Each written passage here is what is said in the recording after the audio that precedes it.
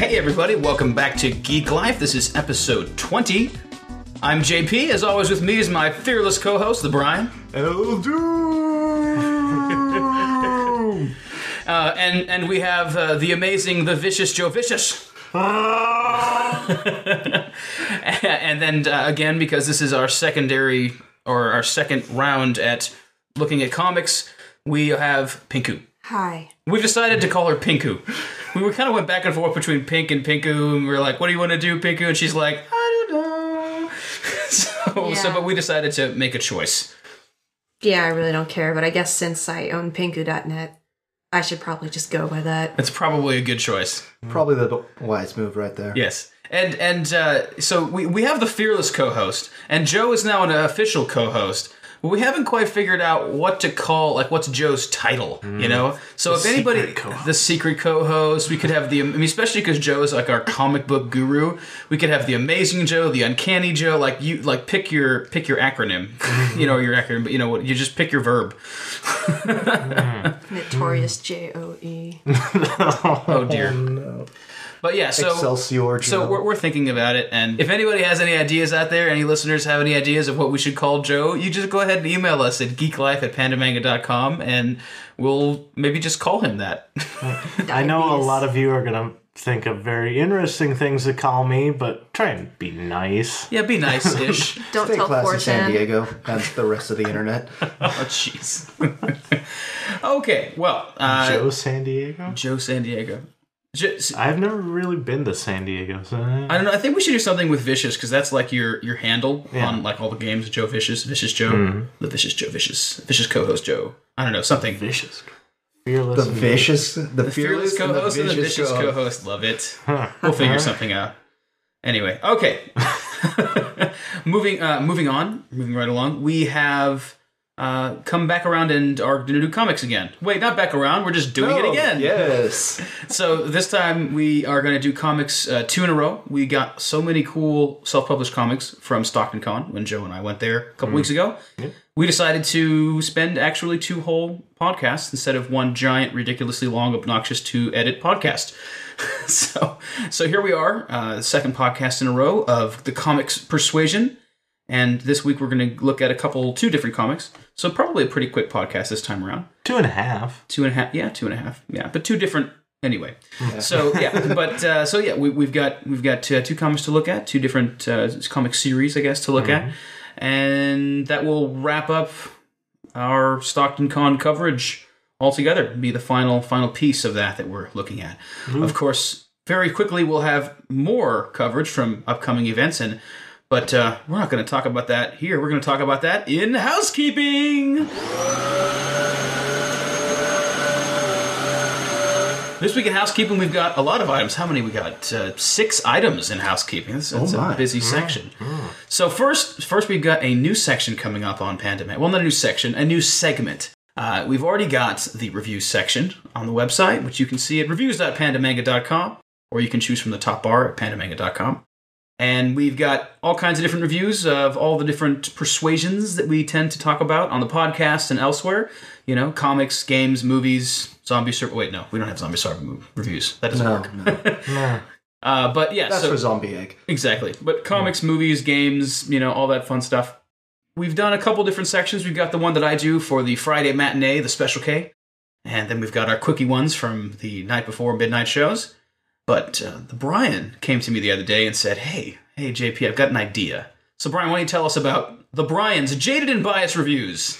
All right, so this comes from way back from when I was running a site called the World Domination Foundation. Which, do you still have that domain name, right? No, I do not. Oh, dear. You need to get it back. Do you still have, like, what was it, coolpeople.com or something? I have badasspeople.net. Badasspeople.net. That's a great one. I used to have .com. I also used to have a sliceofhumblepie.com. But, as Buddy was tired, I was like, yeah, I'm just going to let all these World things go. Domination Foundation was a great one, though. Yes. And so I used to do reviews on there, and I referred to them as jaded and biased reviews because, let's face it, there's no truly impartial, fair, and balanced reviews. Except for JP's reviews. Except for JP's reviews. But pretty much any critic is pretty much jaded and biased at this point. They're too used to seeing their fanciful things and high-end art house films that the schlock that I would normally watch is kind of beneath them. So I was just kind of doing this, and I decided to grace the rest of you with the same amount of long-winded, intelligent, inspiring, intellectual, and incoherent ramblings of various reviews of various things. Now, they're probably, for the most part, they're not going to be like closely related to what's currently out. Yeah, one thing that the Brian wanted to do right away when we were talking about this was that he didn't want to try and have things that were time relevant. Like say a movie's coming out or just came out. Brian doesn't want to have to rush and put it out. He feels like it's more of an opportunity to do things that are older. Things that are or older, maybe less known. Things that are less known. That needs lazy. Yeah. That's a what? really nice way of saying Brian's lazy. Well, that's a given. Obviously. But it also allows me, in my extreme laziness, to do kind of fun things. Like a segment that I'm considering doing is during this mid-season break for TV, I plan to do a whole series of lesser-known great shows that Fox canceled too early. We all know about Firefly, of course. You've got quite a list to draw from. Yeah, we have quite the list to draw from, man. Fox is famous for their hatchet. Oh, exactly. There was a Family Guy episode where all the racehorses were named after defunct Fox shows. And Family the Guy list is went merciless. On and on, yeah. Yes. Don't worry, Heil Honey, I'm Home is not going to be on that list. Okay. But I will review probably older films, things that some people probably don't know about, things that you can watch for free legally on the internet or rent from Netflix. I'm also going to do video games and maybe comics, who knows. Definitely TV shows, but if I do TV shows, they're either going to be TV shows that have completely finished their run, or I'm going to break it down to okay, I'm reviewing this show from this season to this season. Right. Because let's face it, it can change. It can change. Think Lost or Heroes. First season, everybody thought it was the greatest thing since sliced bread. By the time it ended, there weren't nearly as many people who thought that. So, it really isn't fair. If I was going to review season 1 and base my entire thought of it based upon season 1. So right. Good. Well, I think that's a fair way to go. What do you guys think? That's good. Was that long-winded enough for you guys? That was long-winded-ish. Yeah, sure. It was also a little jaded and potentially biased. Yes. So I'll try and be more snarky and Snarky's good. Oh, and if you need something bad to review that you can find free on YouTube, I just found Shaquille O'Neal's Steel. Steel? What Steel is great as far as a campy, horrible film, Shaq playing the superhero Steel. Oh, I remember that. Yes, yes. 1998, something like that. Around there, Yeah. It was that, then Kazam, and that was the end of his acting career. I liked Or Shazam, or whatever. Shazam was kind of fun, especially when you were a little kid and didn't know any better. It's totally a great little kids movie. It's a quintessential, just kind of throwaway, mid-90s movie. Oh, God, so many of those. Three Ninjas. What was the one where that one kid, Blank Check, that was one of my favorites. Totally. So good. We need to do a segment on this. So, Brian, we've learned a lot about what you're doing with the reviews and what you plan to do. When can we expect them on the website? So they're going to come out every Tuesday. And at the time of this release, there will already be one up. It's going to be of Expendables 2. The one that's following that is going to be of a movie called Edison Force. And then who knows what it's going to be from there. Yeah, you've done the very wise choice of backlocking some things. You've got a couple of things going on. We've got some kind of editing, and we're going to pass the grammar machine that is my mother. Yes. Which I need. Yes. Depend on her scary grammar skills. She says it jumps out at her, it's highlighted in red and sticking off the page, she just sees it. I wish I had that skill. That would be awesome.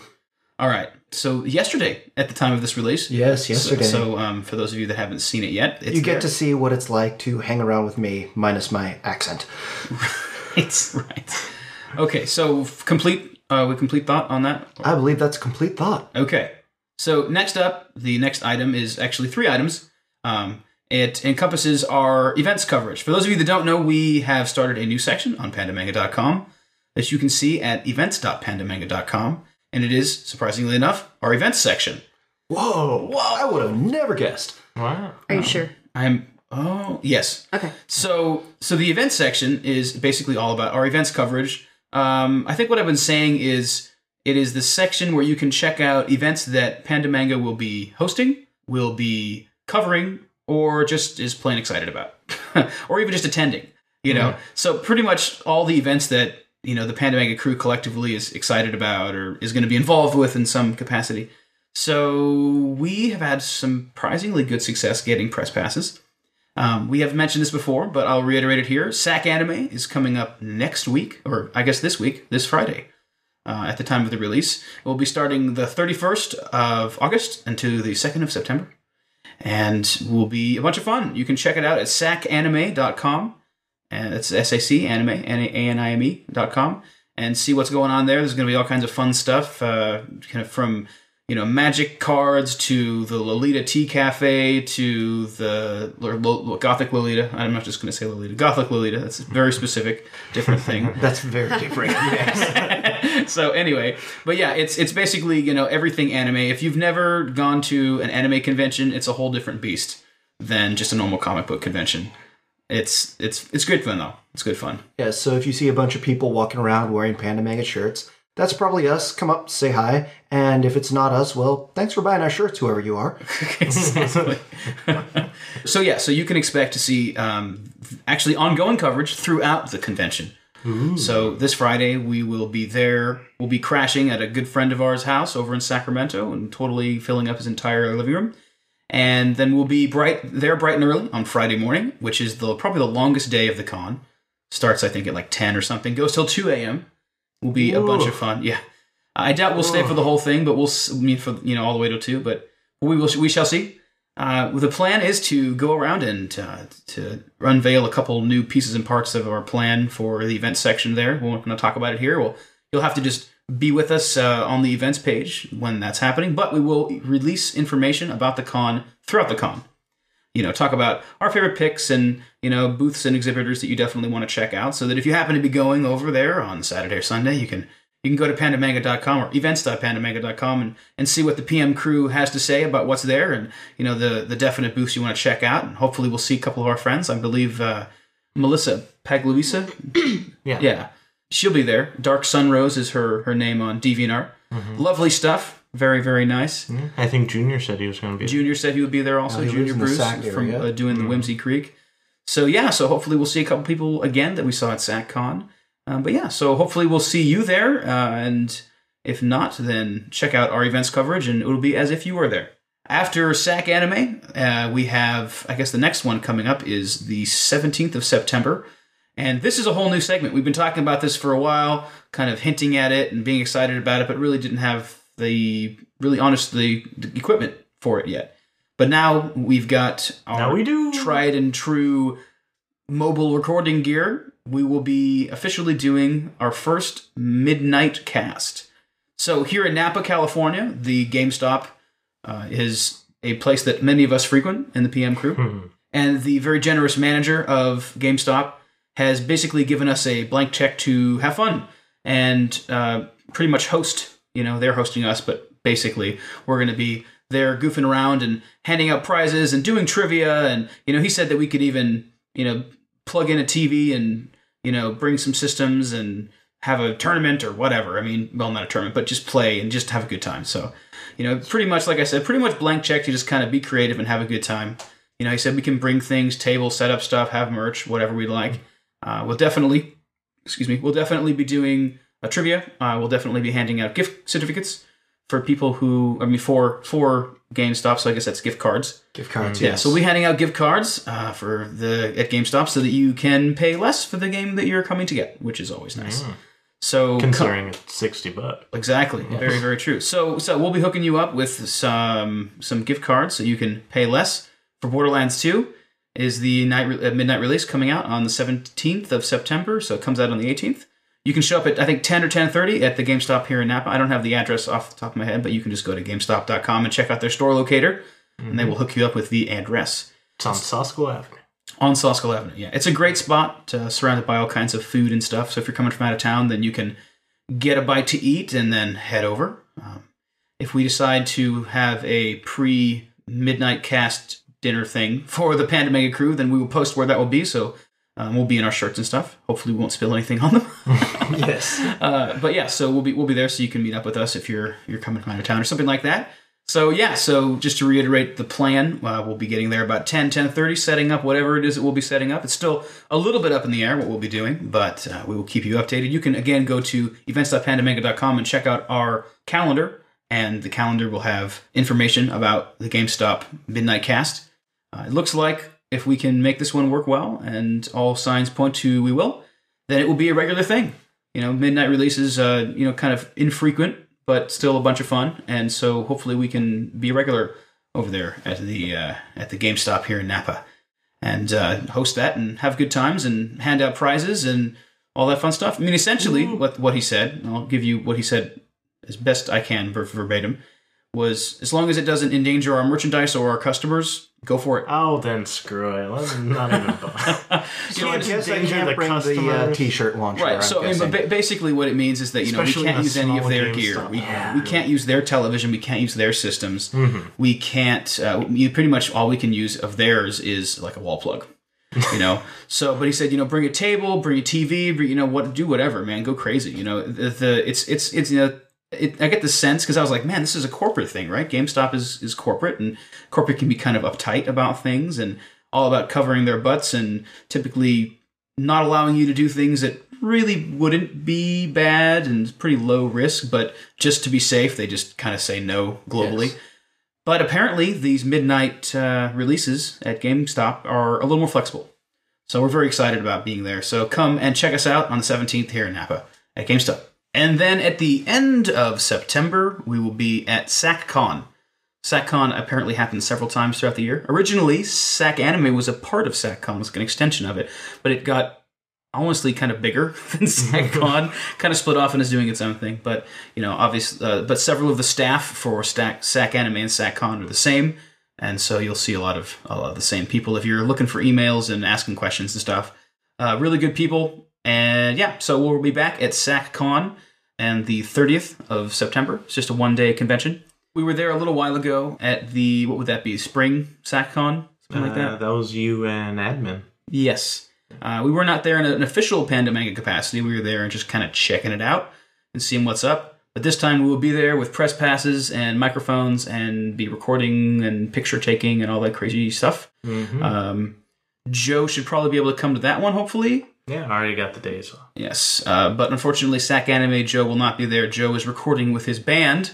Woohoo! Woo! So exciting. So, recording time and getting the whole band together is tricky, and it takes a lot of time to get the recording right. So, Joe thankfully let us know with plenty of time so that we were able to switch it out. So the administrator will be there with me, along with whoever else is interested in hanging out with us. But specifically, the administrator and I will have our press passes at SAC Anime and be putting microphones in people's faces.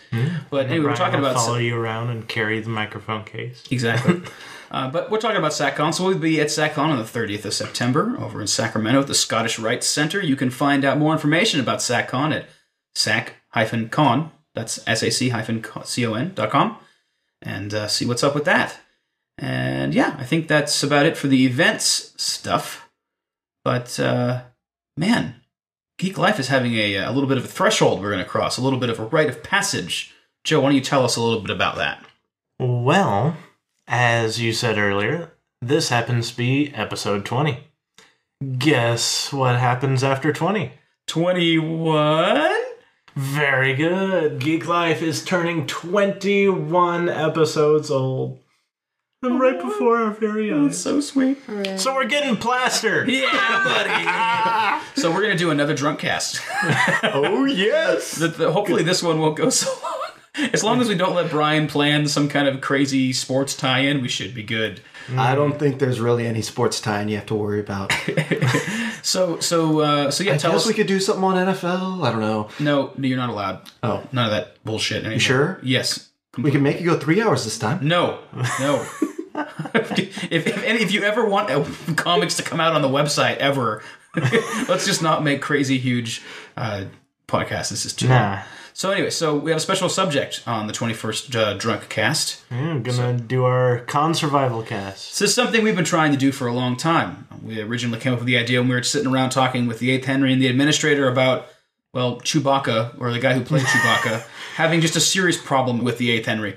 And over the several cons that they've gone to, apparently they've had some trouble getting along. And, just we'll wait until the Con Survival Guide podcast for you to hear the whole story, but it's freaking hilarious. But anyway, we were talking to them about that, and sitting around, we thought, hey, we should do a con survival guide, because I think out of everybody standing here, sitting here, Pinku's probably gone to the most cons of us, and I'm sure that she can vouch that weird, crazy ass shit happens at cons. 30-something cons or some crap like that. I don't even know. So there's got to be good stories from cons. We're really disappointed. One of the script questions, yes, we use script questions for the interviews. We sat down and created a massive list of amazing questions, which we used over and over.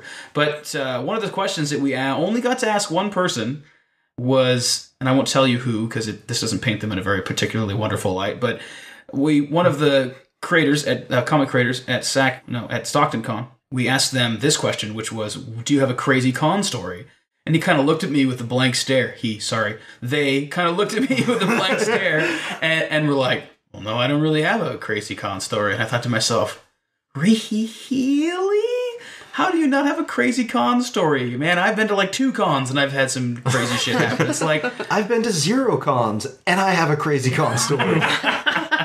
So come visit us, or come listen to the next podcast where Geek Life turns 21 and we'll be drinking and having our second drunk cast. I guess it would be drink cast. It would be the third one technically, but the second time we've recorded. So we will be drinking and making fools of ourselves, and hopefully coming up with an even more devious and vicious drinking game. Talking about all things con. Con! Yeah, we'll have to use that sound clip in there somewhere. Oh, yes. Yes. And then finally, before we move forward with the rest of the podcast, we always have to plug our friends over at Waterfront Comics. Joe, why don't you take it away? So, anyone living in the North Bay knows that there's scantily few comic book stores left. We used to have 5 in Napa. Napa, a city who has only 2 ways out of it, north and south, on the same damn Napa's highway. Little, man. We had 5 comic book stores in the 90s. Back in the day. Those are good days, man. Good days. We feel obligated to make sure that everyone knows that there are still some left. And Specifically, one of the best comic book stores I know of, Waterfront Comics in Sassoon, California. Right there on, guess what? The waterfront, downtown Sassoon. John, always great to talk to. Fantastic sales all the time. Amazing trade section. Oh, yeah. We really should talk to them. So be like, John, you want to sponsor Geek Life? Yeah, I mean, it really doesn't feel like a common podcast. It's not going to be any different. We're still going to plug it, but oh yeah, just end every podcast with brought to you by Waterfront Comics. That'd be so good. Sassoon, California. Yes, well, yeah. So make sure that if you're in the North Bay and you're looking for a good comic book shop, and really just a good old fashioned comic book shop. It's got all kinds of really good rares, an amazing section of trades, a really knowledgeable staff, pleasant, just good people. Regular customers go there. I mean, it's not one of these big polished, nameless, faceless sort of places. It's like it's got real character. It's clearly lovingly maintained by someone who really loves comics. Mm-hmm. So it's really worth checking out. So that's Waterfront Comics over in Sassoon, California. Is there a website for them? He does have a website. So you can check out Waterfront Comics online at waterfrontcomics.com. Nice and easy. Spelt the way it sounds. Nothing strange. So again, just shout out to John over at Waterfront. You totally hook us up with amazing comics, and you rock. We love your spot. We will always be very loyal customers as long as we are within reasonable driving distance. Or have money. I know. Joe recently started a new job, got his first paycheck, and we both looked at each other and said, "Comic book day." Comic book day. Yeah, buddy. All right, so I think that's enough for housekeeping. If there's anything else, Brian? No. No? Okay. All right, moving on This house is clean. It's so clean right now that we can move on. Fresh and so clean. Well, so I think we've been talking for a while now, so why don't we go ahead and take a break? When we get back, we'll get into Eben 07, an excellent little webcomic by E. Bergen and D. Bethel. You can find it at eben07.com, EBEN07. And we'll talk about the issue 1 of Operation Three Ring Bound. Yeah, we talked to those guys a little bit at the SACCon, and good stuff. Looking forward to talking about it. So stick with us. You're listening to Geek Life. Don't go anywhere. We'll be right back. Is this it? Is this now full communism? The other one said, oh, hell no, things are going to get a lot worse.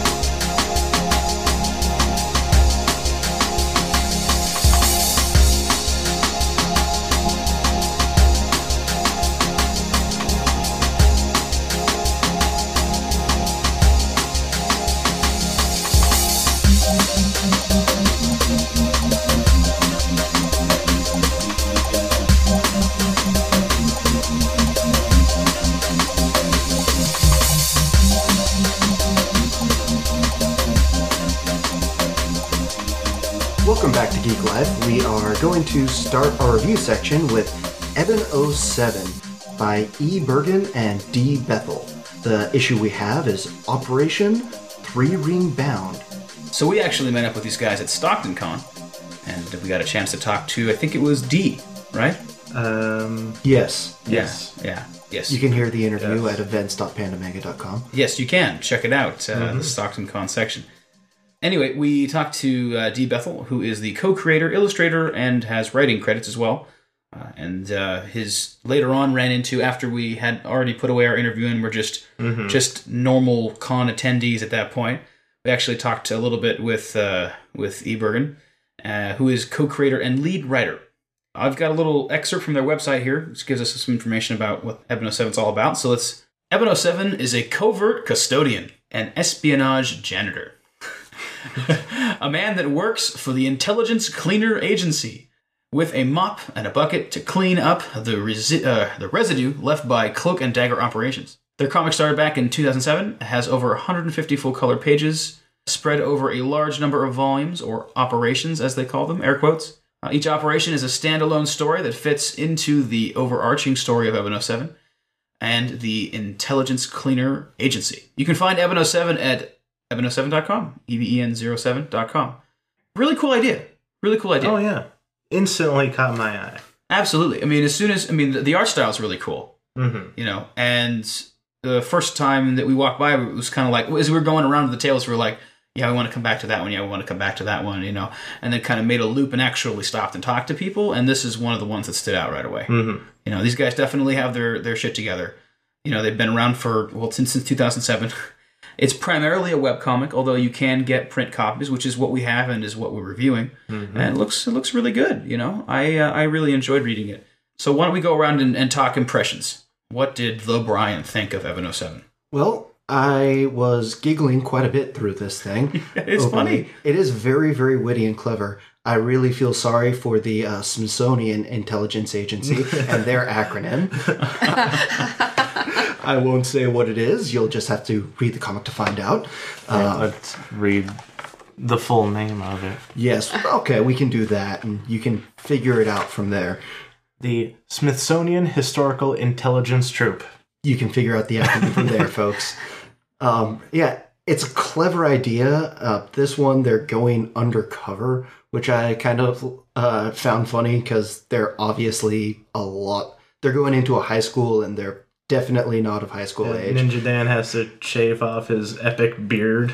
Well, I think that he doesn't normally have his beard. Like that was. Yeah, the thing is that they were on vacation for a week, and he comes back with this epic beard, which I can totally relate to how Evan 07 was feeling, where he's like, I can't. No, why can't I have that? Yeah, 1 week later, you got this epic beard. And Yes, Brian's like, how long was the beard cast? 20-something days? 21 days. You can go to our news section at news.pandamanga.com and type into the search beardcast, all one word, and you can see the epic journey that the Brian took of not shaving until our It looks launch good day. now, though. It does. He's settled on a nice little goatee. Very, Yes. very, very clean. How long did that take you?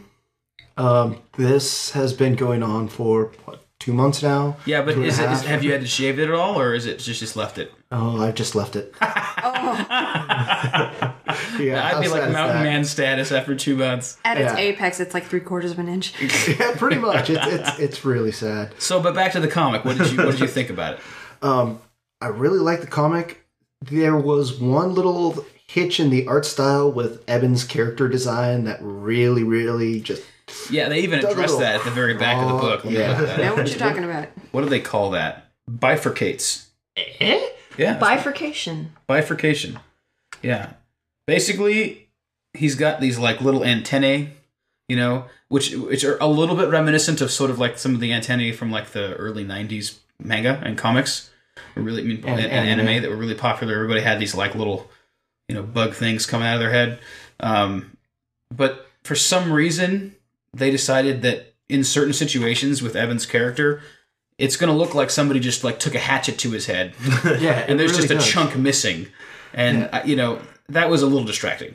It really was. It really was. Because I mean, it's like on the cover page, it just looks like he's got an extreme part and some like kind of fluffed up hair. But there are parts where it like dips down into his forehead, and it's like, what is happening? You know. So, but I mean, other than that, I mean, all the other characters they make logical sense. Yes. You know, their brains wouldn't be seeping out of their head based on their hairstyle. But And I think that's the thing that kind of really, if like there were more characters that had that kind of design, then I'd be fine with it. But it's like, yeah, we're transporting a completely different design of a completely different character. right, it's like looking at Jim Davis's stuff, like, you know, Garfield and John, they've got like these bug eyes. Yeah. You know, and if everybody else had normal eyes, it'd be like, what is wrong with them? But everybody's got bug eyes, and you're just like, oh, that's just what people in the Garfield universe look like. If everybody in the Eben 07 universe had a bifurcated, whatever the hell it's called, or head. at least a decent amount, you know. Yeah. Except for John's roommate. What's it, Leonard or whatever? I don't his even name? know, man. He had just the two little dot But that's eyes. like- and that's- that always looked weird. But that's like ancient Garfield you're talking. Like, this is back when Garfield didn't look like the Garfield does now. That's true. Garfield used to be really like lumpy and fat and awful looking. Now he's just like pleasantly plump and round and is like a much more streamlined he character. got into shape. He did, but back in the day, he was a blob, and John looked a little different, but still so similar. And that's when that was happening. I don't think that after the style shift really happened, that you I don't had think any he came characters that were around, like yeah. that. No, I don't think he stuck around. Yeah. He was always kind of an awkward character. Anyway, Okay. wow. Okay, Eben 07. so Back at the so parents. Eben 07. Final thoughts, Brian, before we move on to Vicious Joe's. Our vicious co-host, The vicious Joe. co-host Joe about his opinion of Eben 07. I'll let Joe take it away from here. Okay. Well, I really loved the art style. I thought, it was really crisp, really clear. Mhm. Looks great in color. We've been reading lots of black and white. Yeah, So it was kind of cool to watch this really, pop off the page. Absolutely. Funny, but my big problem with it was kind of wordy. A little bit. Yeah, the punchlines really felt like they could have come a little sooner in some of the jokes. Mhm. But, that's the only problem I had with it. Otherwise, it was gold right Yeah, there. it's generally entertaining. Mhm. Definitely a standout in the group that we saw. Yeah. Well, Pinky, what was your impressions? Okay, well, like everybody else, really solid art. To a degree that when I was reading it, I didn't have to think about it. It wasn't distracting. It wasn't, besides the giant hatchet wound part, which, after a while I can see myself being endeared to it. Yeah. After that little bit of distraction, there was really nothing to think about in terms of, whoa, this art style's a little loud in this It didn't place. distract from the No, storytelling. not at all. Good color design, I think, where it's using a lot of, I mean, even on the cover, you've got this use of primaries, but it's not like this fully saturated garbage that shows that somebody doesn't know what they're doing and they're just using like default color palette in Windows or something like that, which honestly I've seen a few too many times. Yeah, it's not uncommon. So no issues with that at all. I have to agree with Joe. It took a while to get into just because some of the jokes were a little inelegant. There's something that refers to Axe body spray where they just call it ass body spray, and then they go on to explain it what. And it's funny because I actually use that word to describe Axe body spray as well.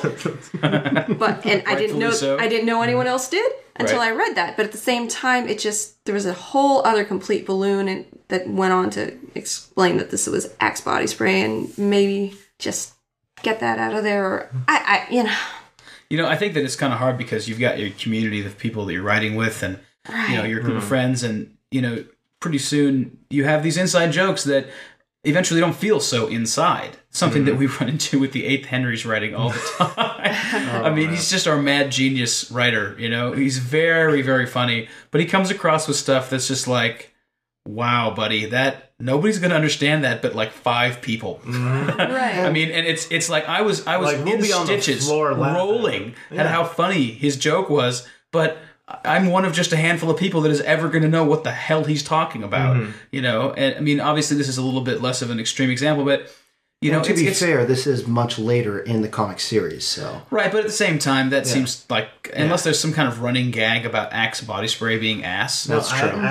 I think that was part of the joke, that he had to explain it to the other guy. I think a lot of the jokes that they rely upon, it seems like they're relying upon how kind of clunky Eben is, and how much of just kind of a dork he is. He tries real hard to be cool and be this, spy guy, but he just can't make it work. Undercover at a high school, and he's...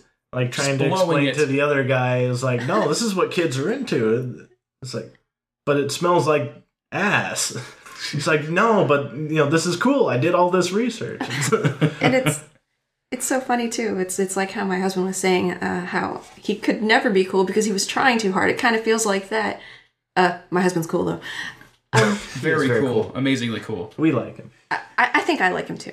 But that's good. I hope so. But other things, there are some gems of moments in this story. For example, Evan's reaction to certain things. Mm-hmm. If you're not looking carefully, you sort of miss that he's almost mildly freaking out at a lot of these new situations. Like it's so true. For example, when he's meeting up with the other operative at a bus stop, and he goes, "What year were you born?" He is just way too agitated, and it's so funny. He's talking about like alt-rock and grunge bands from the mid-90s. And calling the guy's them like, classic rock. Yeah, the guy's like, I love classic rock. He's freaking out. And I've seen the worst part is that you're reading through this and you're like, oh dear God, I'm the same age as these characters that they're making fun of being old. Yeah. I have the same reflections and opinions and observations that I've had those experiences. Yeah. I've had a roommate that was 10 years younger than me. Whoa. And at times that was kind of like... get out of my house now, seriously. But yeah, I would agree that like there were some great things with the overreaction. I really think that there were some subtle sort of visually directed jokes that were really good. Yeah, like when they're in the shower, again in the Axe body spray shower scene. Actually, the fact that there's just some guy there with a baseball cap. Nobody's really mentioning that he's standing in the shower wearing a baseball cap. It's not a big deal. Happens every day, I guess. They also mentioned, though, like, they don't mention the baseball cap, but they mention that he's showering in his underwear, which they find weird. Nobody finds the hat weird. Nobody finds the hat weird. I love that. Right. And also, in general, I also like the fact that I know this is from a series of a ton of other comics. I love that I didn't have to read them to get into this. That's true. Yeah. Even though they have certain things where it's like, you have to read this, and it didn't really matter. Right. And, that was pretty well done, recap. though. They have like little asterisks next to things exactly. that are clearly not something you're going to know. Yeah. And it tells you like a little brief explanation and then where you can go to learn more about it. That's pretty slick. I also appreciate the one where they were doing a gag or a joke, and they're like, this is based off of Metal Gear Solid 2, or the video game Metal Gear Solid 2, because I looked at that and I was like, huh? And then I looked at it afterwards, I was still like, huh? Because I didn't play Metal Gear Solid 2, but at least I knew that there was something to that. Right. That I wasn't missing. Definitely. Any other thoughts, Pinky?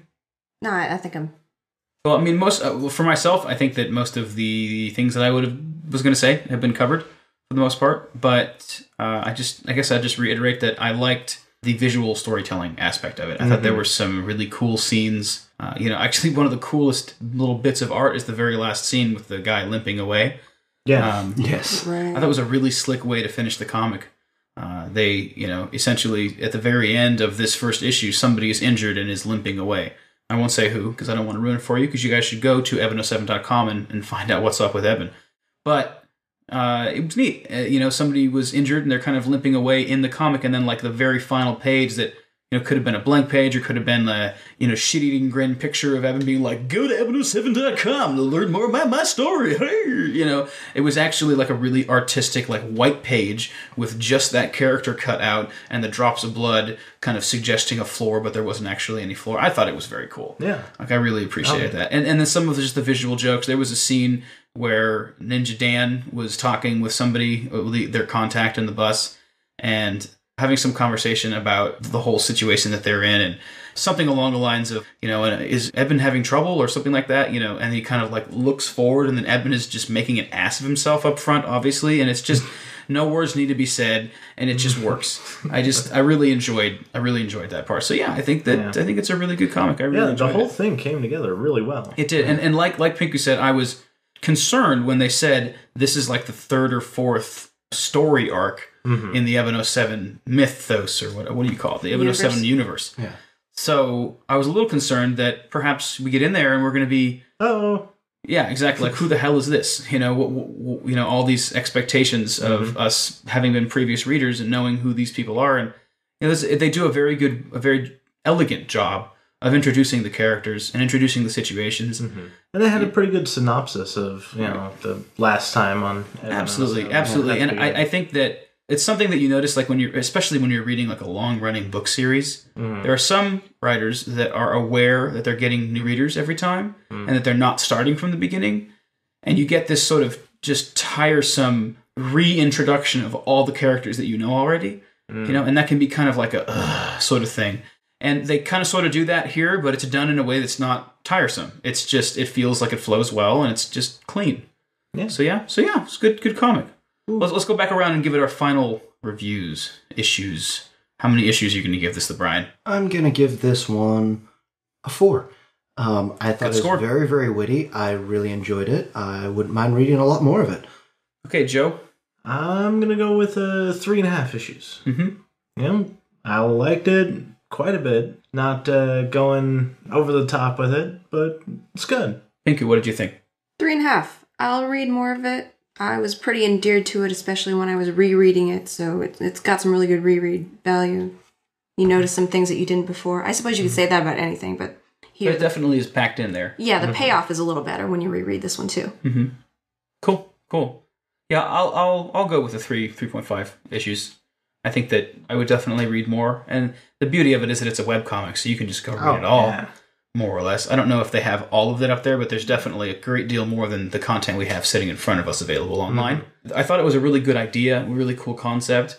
Kind of in the beginning to middle part of the comic, I was interested in thinking, wow, this is polished, but it's not really hooking me. But then when they really got into kind of towards the end, and towards sort of the drama coming out, and you really start to wonder what the hell's going on, and what's going to happen. You like it leaves things in such a way where you're yearning to know what happens to the characters.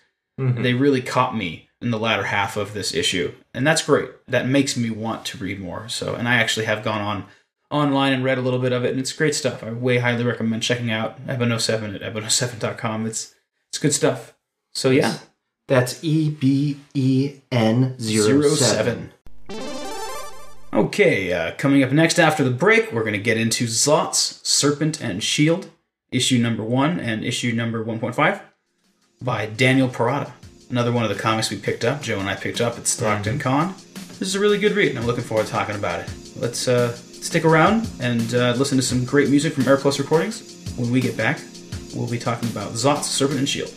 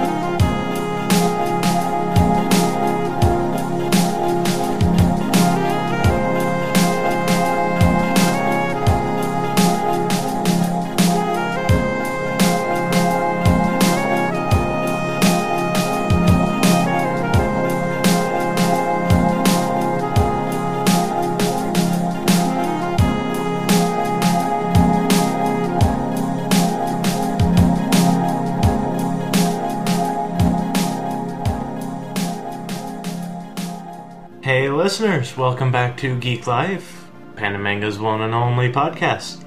We're going to get into Zot's Serpent and Shield by Daniel Parada now. Zot's Serpent and Shield is a story of two brothers that takes place in a fictional 16th century Mesoamerica, sort of like a kind of Aztec Mayan sort of vibe. Very interesting art style.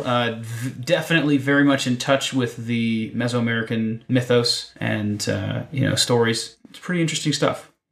So pretty heavily steeped in that. Definitely coming from the perspective of wanting to spread awareness about that and share the culture there, because there's a lot of culture in this book for sure. Oh yeah, and a lot of cultural accuracy too. Some of the war clubs I actually noticed were actual Mayan war clubs lined with the obsidian blades, and those things are fucking deadly, man. Yeah, I saw not a Deadliest Warrior, but some like History Channel guy. So it must be legit. Yeah, guy goofing around with ancient weaponry episode, and he's just swinging one, and he's holding it down by his leg. The next thing you know, he's looking down and just tapping his leg lightly. He's like gushing blood. He's like, "Oh shit, medic!" And yeah, the expert that was with him's like, "Yeah, that was kind of funny, but these are really sharp." Yeah, no doubt. They would take heads off. Mm-hmm. But so yeah, Joe, why don't you start with impressions? Okay. So yeah, like I said, really culturally accurate. Although I'd say some of the storytelling was a little clunky. Mm-hmm, definitely. Like when they're telling the story of how the sun and the moon came to be, the chief of the village he's skipping like real big parts of the story, getting really intense and detailed, and then boom, next part really intense and detailed, right. And he could have kicked out a lot of that detail and made like a continuous story and told maybe that. like a slightly shallower detail. Yeah. In that like story, I was just constantly going, wait, what's up? Wait, how? What? Well, to be fair, a lot of the old myths and stories are kind of disjointed and awkward. Oh, they are. They're like created to explain things and stuff, and so they're very weird. And it's like, and then so and so swallowed the moon. What? I mean, that's not in the story, but some of these old myths can just be like, and then Odin sacrificed himself to himself. What? Yeah, but there's ways of telling those stories, right? No, in a way that's really cohesive. Mm-hmm.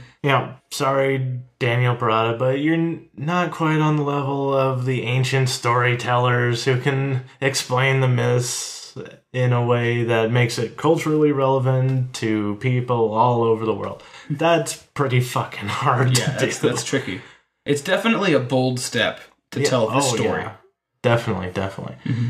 But a lot of the art really popped out. I remember when we went to his booth, there was a page that had that giant crocodile on it. Mm-hmm. I think I made sure to get a picture of him with it because it was so good. Yeah, the detail was just epic on that. Yeah, that's the picture that we have him holding. Okay, on the event section. That's the one I grabbed. Yeah, and he does a lot of really cool detail in this, but I think some of the art was really stiff too. That's a very good way to put it. Like there's, again, in that story section, the war god is kidnapping his bride, and she's slung over his shoulder, but it looks like she's, bent at 90 degrees at the waist, and, just kind of... All of her limbs are also at the same angle, too. Mm-hmm. Yeah. And she's just kind of balanced on his shoulder as he's marching her away. And, a couple of stiff camera angles, but, overall, the art was solid, is what I thought. Who would like to go next? All right. There's a couple of things I'm awfully sensitive to because I've studied art for so long, for most of my life, and that's going to be art. That's going to be a lot of the technical details in comics in general. So I have to comment. I always have to comment on the color sensibilities of each book, and this one I think is really faithful to what I know and what I've studied about Mesoamerican cultures in general. The cover, it's really vivid. It's matches a lot of the artifacts and a lot of artwork I've seen from that time, or from a lot of those time periods in that part of the world. I like that. I also there's parts where the stiffness of the artwork is obviously mirroring the ancient styles, and I appreciate that. Like, there's parts when they're explaining. There's a scene where the father in the village is explaining, one of those creation myths, or in the village, to the two sons and to the whole family. And for a while, you get this sort of artwork that matches the rest of the comic book, but it also, at the end of the myth, it sort of eases into what you would recognize if you were to pick up a book about any kind of ancient Mayan history. And I appreciate that, but I think the stiffness in terms of the rest of the book and the rest of the narrative is probably not deliberate, and it's not meant to be too close to that. And that's where I take issue with it. I'm seeing a lack of comfort in terms of just drawing, and I know that's, that gets worked out eventually. But yeah, by the issue 1.5 that we got, it looked like there was a lot more much deeper comfort level. Right, just on the basis of the cover alone, I think you could tell that there's a little more, the artist is a lot more practiced. Yeah. It's always awkward your first time. Right, I think so too. I mean, I know from experience it's awkward. I don't know how many comics he's made or anything like that, but even when you're getting into a new book, when you're getting used to your own character designs, and you're trying to sort of develop formulas on how to draw your own characters and in some sort of efficient manner, it takes, there's going to be a few bumps in the way. Oh yeah, it's exhaustive when you're trying to create a new character. It's one of the most frustrating parts of being a comic artist is, getting down with the writer and talking about a new character and then having to fabricate a character that matches that personality and the look that the writer is looking for. And when you finally find something that they feel is in line with the character, their vision of the character, then you have to draw that character a ton before it looks like the right character, before it looks like the same guy on each page, the same girl on each page. I myself do something that I like to call flesh out pages, where basically I draw this is just for the face, straight head on picture of the face, just like normal, like a mugshot, right in the middle. And then basically in all 8 directions, I'll do like 3 or 4 faces slowly turning to the side. Like a character sheet. Like a character sheet, yeah, exactly. And just go crazy with it. And then basically I'll draw those until I feel like all of the characters on that page look like the same character. And it's a really huge amount of work, but it's important. Right, and I'm not trying to imply that he hasn't done anything like that. No. I think the characters look like the characters; they look the same. Right, they do. Yeah. They look consistent. And after I paid attention, it seems really difficult because it seems like there's an emphasis on having accurate costume design in this book to be faithful to the culture and the history. I saw it right away just because I recognized it from back when I used to study this, and so I appreciated that there's a little bit of wiggle room, but perhaps not a whole lot. But even then, I was able to distinguish the difference between the two brothers. There was a couple points where it's kind of like, wait, who's who? Right. There were a couple spots. You have to check. It was basically like who had different hair. Right. Everything else was exactly the same. It's also the weave on their I don't know what the piece is called, but it's the part that goes around your waist. The cod piece thing, or the wrap. Oh right, that goes around the waist part. They have 2 different designs for that. I was thankful for several times because there was more than once where I was struggling to tell who the hell was talking and who was who, because they look so similar. They look really similar, but like that first scene when they're playing ball, there's a scene where it's really close up on their face, so you can't tell who's got the long hair. Slight difference. One of them has a slightly more square head. Mm-hmm. So there need to be some kinks that are worked out of it.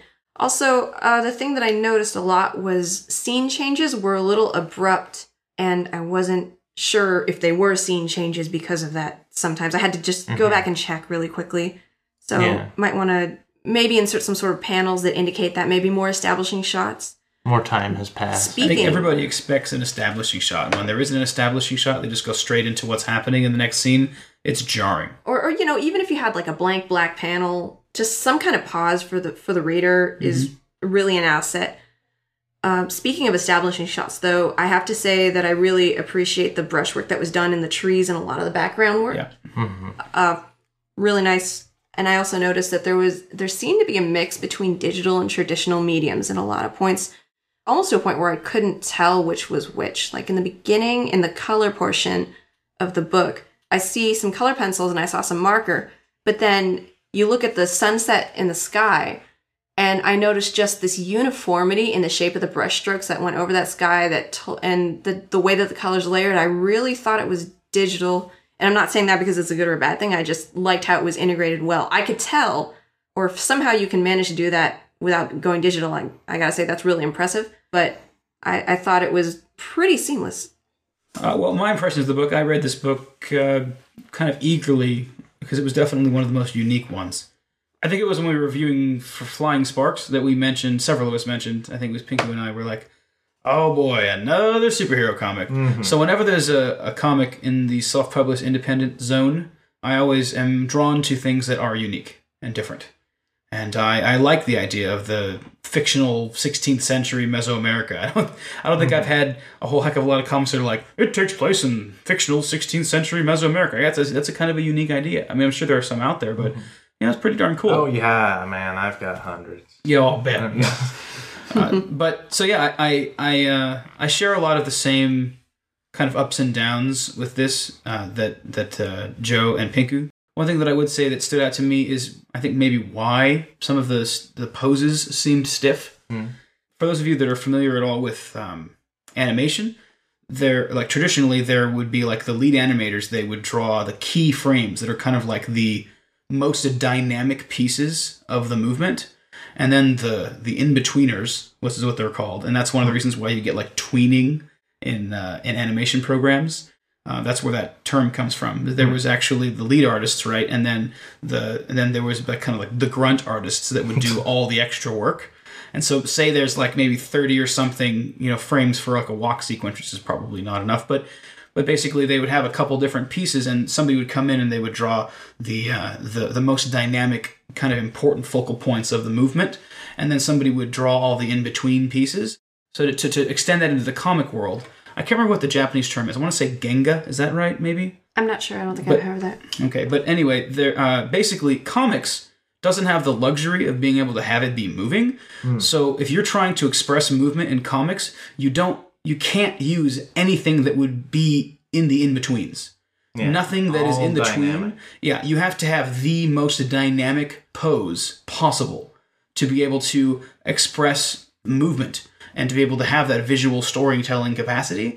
And a lot of the moments in this, a lot of the poses, a lot of the scenes, especially the ones that were meant to be dynamic and were meant to have action and were, battles or kind of the powerful scenes for that moon mythos. They seemed like the poses weren't those dynamic ones, weren't those kind of key points. They weren't convincing. No. And that's something that you just have to work on, and something that, that I think that all of us struggle with, because it's almost kind of funky to put a character in such a dynamic position. Sometimes it takes a little time to really make that work.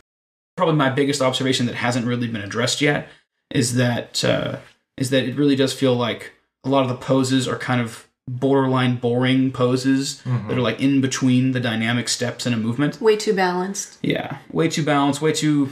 it's like you see a lot of people, early on in their drawings, and people look really kind of awkward and stiff and don't have that, like their arms don't fall naturally to the sides. They're always in fists, or they're always ramrod straight. They're not kind of curled and relaxed.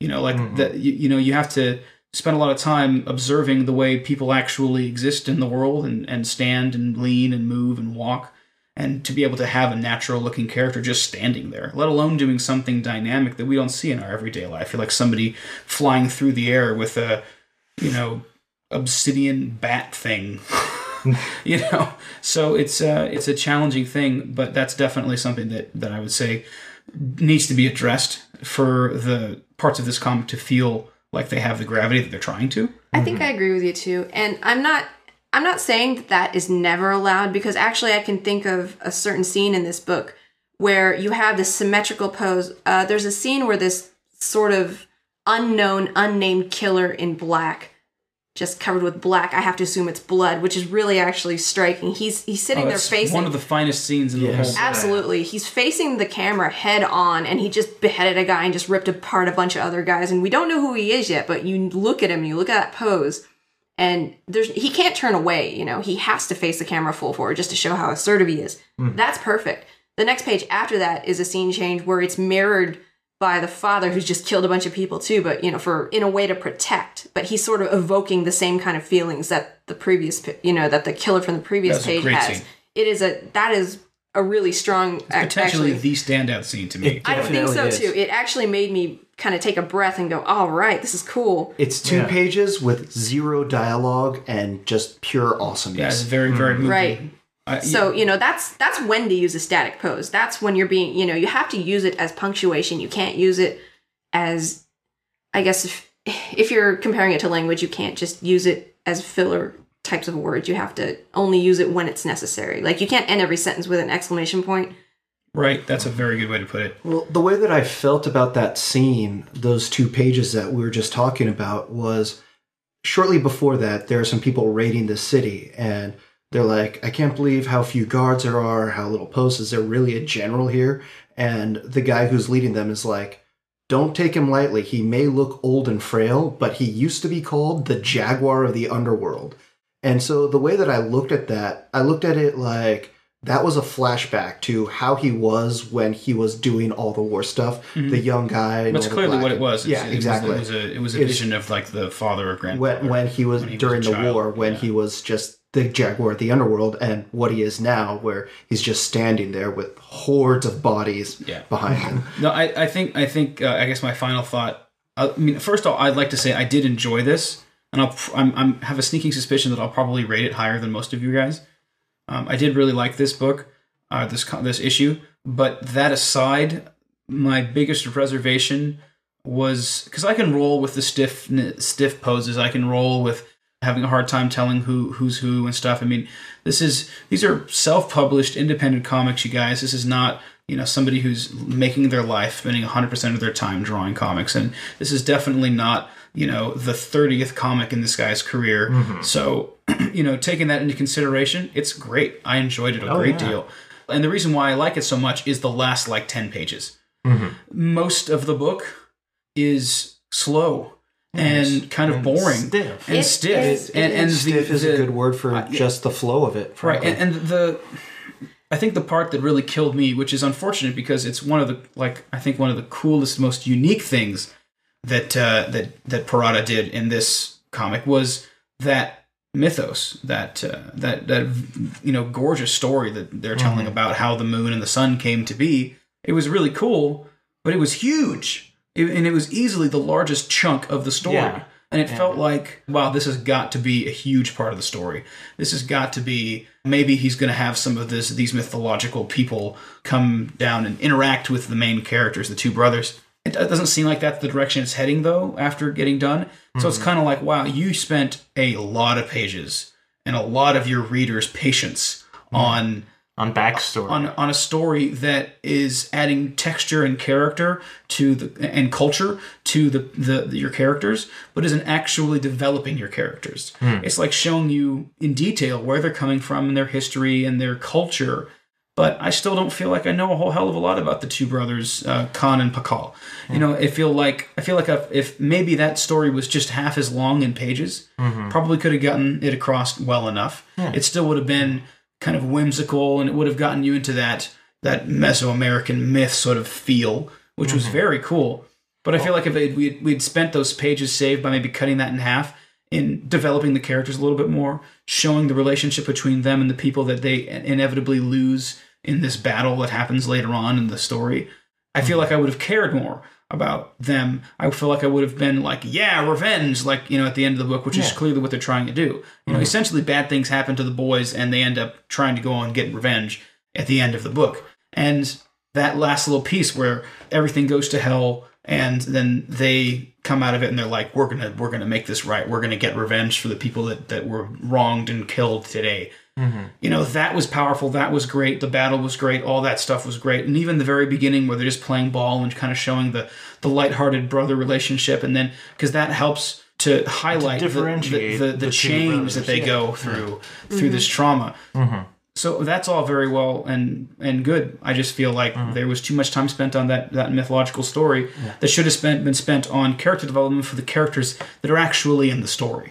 Right. Yeah. And I appreciate that. It's not easy what he's chosen to do. What essentially he's introducing an entire culture and, of an ancient people that maybe not a whole lot of people know about. So he has to simultaneously do that while endears to these characters. And it's sort of like a balancing act. You introduce a little bit of the myth or you introduce a little bit of the character. And I think that if it could have been balanced a little better, because when he they go into all those pages about the myth, but really the only time that it becomes relevant in the story is when they just talk about, at the end when they're talking about how they pray that the sun will protect them, and then also the moon too, since the moon is coming up. Maybe that'll have more significance later on, and then maybe it might justify the copious use of pages to explain that particular creation myth above all the others.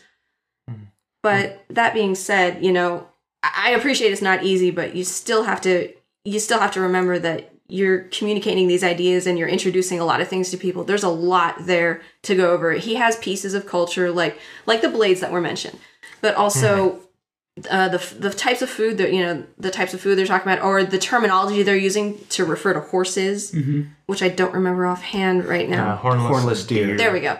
So good. So good. So it's tough. Just keep at it. Please keep at it. Yeah, no, I am endeared to this, and I'm interested in where it goes and how it moves forward. Well, actually, I think probably why he spent so much time on that creation myth was because the brothers, Khan and Pakal, are supposed to emulate the allegories to the brothers in the myth. Exactly. Right. The hunter and the warrior. They're one's intelligent, one's fierce, and that's kind of what they were portraying the brothers. Right, but in the way that he told the story seemed to be way more about the woman in the story, the moon in the story, than about the brothers. The brothers seemed to be sort of like secondary characters that supported her story and her. You know what I mean? Like philandering. She seemed like the main character. So anyway, but I'm hoping it's foreshadowing. Yeah. Yeah, and speaking of foreshadowing, there was in the issue 1.5 that last panel where they're leaving town, and if you look into the background, there's this big shadowy figure, which you have to assume is that scary badass who suddenly show up. Yeah, and that actually, right about when the book was starting to lose me a bit, I saw that last panel and I went, oh no, this is probably going to be interesting. So I'm feeling optimistic about it.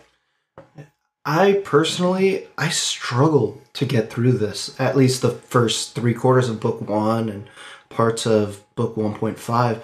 For me, it was a lot of the flow. I struggled to kind of understand the flow of the speeches and the way that the panels were going and everything.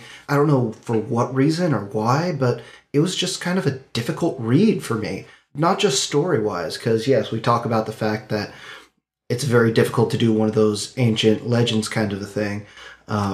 And it takes up so much of the book. But for some reason, it was hard for me to figure out, wait, what? Who's saying this and that? And there are certain times where the word bubbles, the speech bubbles weren't pointed quite correctly when you have multiple people talking, or you have, it wasn't set right where you'd have somebody talking and they'd have something to the left, to the right, and to the bottom, because they're saying 3 different things, and at different times, it could be the left side and the top and the bottom, and then you're reading the stuff on the right. At other times, it felt like it was the left, the right, and then the bottom. So it just felt like some of the it was very disjointed. It made it very, very hard to read for me. It actually made it quite a struggle to get through that early part. Definitely. Right, the importance of lettering, as I mentioned before. Yes. This is why you have to put equal thought into that, because it's the whole presentation of the words and the text, because comics in general is words and text. Yes. Mm-hmm. Well, what would you guys like to rate this one? Out of 5 issues, how many issues? I'll give it a 3 out of 5. It was a good read. I want to know the rest of the story. Definitely. He left it on a good cliffhanger. That's this is true. Good. He does leave technique. you wanting more. Absolutely. Yeah. I'll give it a 2. I would like to see the next issue. Like I said, in our rating system, I don't think that I would really buy more than the next issue or two if it was just all there on a shelf. Yeah. You know, after reading this first issue, I'm interested in seeing what happens and where it goes, especially considering how much it improves towards the end, and like the 1.5 is definitely a pretty dramatic jump in how much it grips you and how interesting it is and everything. So I'm definitely interested in seeing where it goes, but I'm probably not going to go crazy and you know, give it more than a 2. Internet 2, I think. stalk the guy. Right. Yeah. I think a 2 is pretty much 2 issues out of 5 is what I'll give it. Yeah. Yeah, I was thinking 2 issues also. I would follow it for 2 more issues, just because honestly, issue 1.5 really raised that rating for me because I saw such a difference just between the first and first and a half book. It was already a lot more solid there, and you know, honestly, I do want to know more about this stuff. Like, I studied it before. I don't remember everything, and I do have my nitpicks about it, you know, based against what I've studied, but I don't, you know, it's things that I'm willing to overlook because it's in the interest of storytelling. I understand why you would change certain things or just gloss over certain things. But I'm sort of I'm still intrigued either way. There's something really, really resonating with that scary character, that character in black, that I just want to see. Well, it's bringing a whole different element into the story. You know, right now it's just, you know, our village was slaughtered, we're out for revenge. Right, and you know, I also appreciated what I didn't mention before is the fact that, you know, they allude to the coming of Cortez, and if you've seen Apocalyptico, you know, that was one of the major driving events, and it's sort of, you know, you can't not demonize Cortez in a lot of these stories because it was the single thing that changed this entire civilization and any other connecting villages. But I know there's a little more depth there beyond just the Cortez. So I'm glad they didn't focus on the Spaniards completely or too much. They just sort of said, this is what happens and this is this point in history, and then they got in and got out. Okay, Brian, I'm going to have to give it and I hate to do this because this is how many issues we were given, but I'm going to have to give it a 1.5 out of 5. Mm-hmm. Like, that initial slow part plus the struggles, the frustrations that I had trying to follow everything in the story and how it flowed and everything really just kind of left a sour taste in my mouth. And I'm done. You know, you're finished. Yes, the story is interesting. I don't really have any intentions of continuing on with this one. So 1.5 out of 5. Okay. No, I think I understand that. Yeah, no, I totally understand where you're coming from. Because, you know, I mean, on one hand, this is somebody who's obviously not professional, but on the other hand, this is what, when you make comics, this is what you have to contend with, what people actually think and what people actually want. Yeah. And I am somebody who's kind of new to comics anyways, so, you know, it helps to have something a little more clean and easy to read. Right. Sure, absolutely. I mean, there's even professional comics that feel congested. Yes. Oh, totally. You know, so it's. I put down The Watchmen pretty quick. Yeah, exactly. It was congested. You know, The Watchmen really just should have been a novel, in my opinion. I mean, there's some great visuals there and stuff, but it basically was just a novel with like... With a little bit of blue penis every once in a while. Yeah. Well, I think that's all we have for you guys today. We'll go ahead and wrap up this podcast unless anybody else has something to say. No, I think blue penis is a good thing to end our podcast. I agree. We could just end the podcast on blue penis and we'll be good to go. Walk away with dignity here. Yes. Oh, we still have dignity? We do. My bad. All right. Well, thank you for listening to Geek Live podcast number 20. Next time, The Drunk Cast / Con Survival Guide. So look forward to that. Hopefully, Mostly we're excited about being plastered. Alcohol and cons, those are two things that Those need are to go two things together. that do go together, absolutely. And alcohol and pizza is a Geek Live staple, so... This is true. This is true. We'll definitely have both of those at the Drunkcast / Con Survival Guide. So bring your pencil and paper next time and write down all of the good info about cons and the do's and don'ts and what should and shouldn't bring, and maybe we can have the 8th Henry give you a con bug-out bag. So, all right. So you've been listening to Geek Life, and we'll see you guys next time.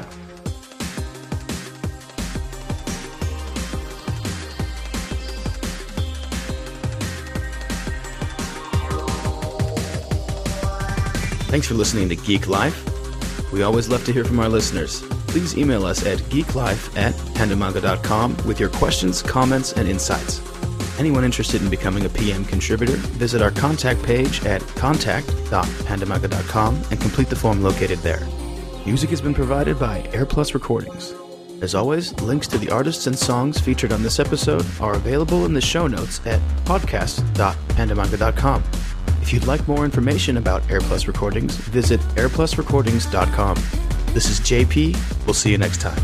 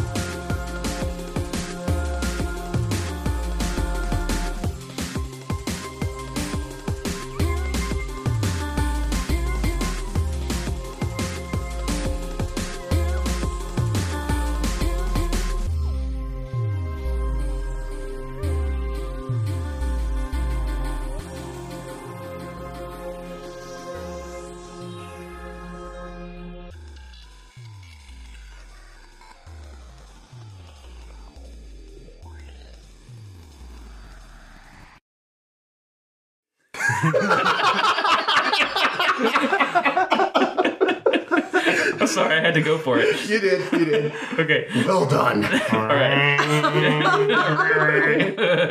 Okay, ready?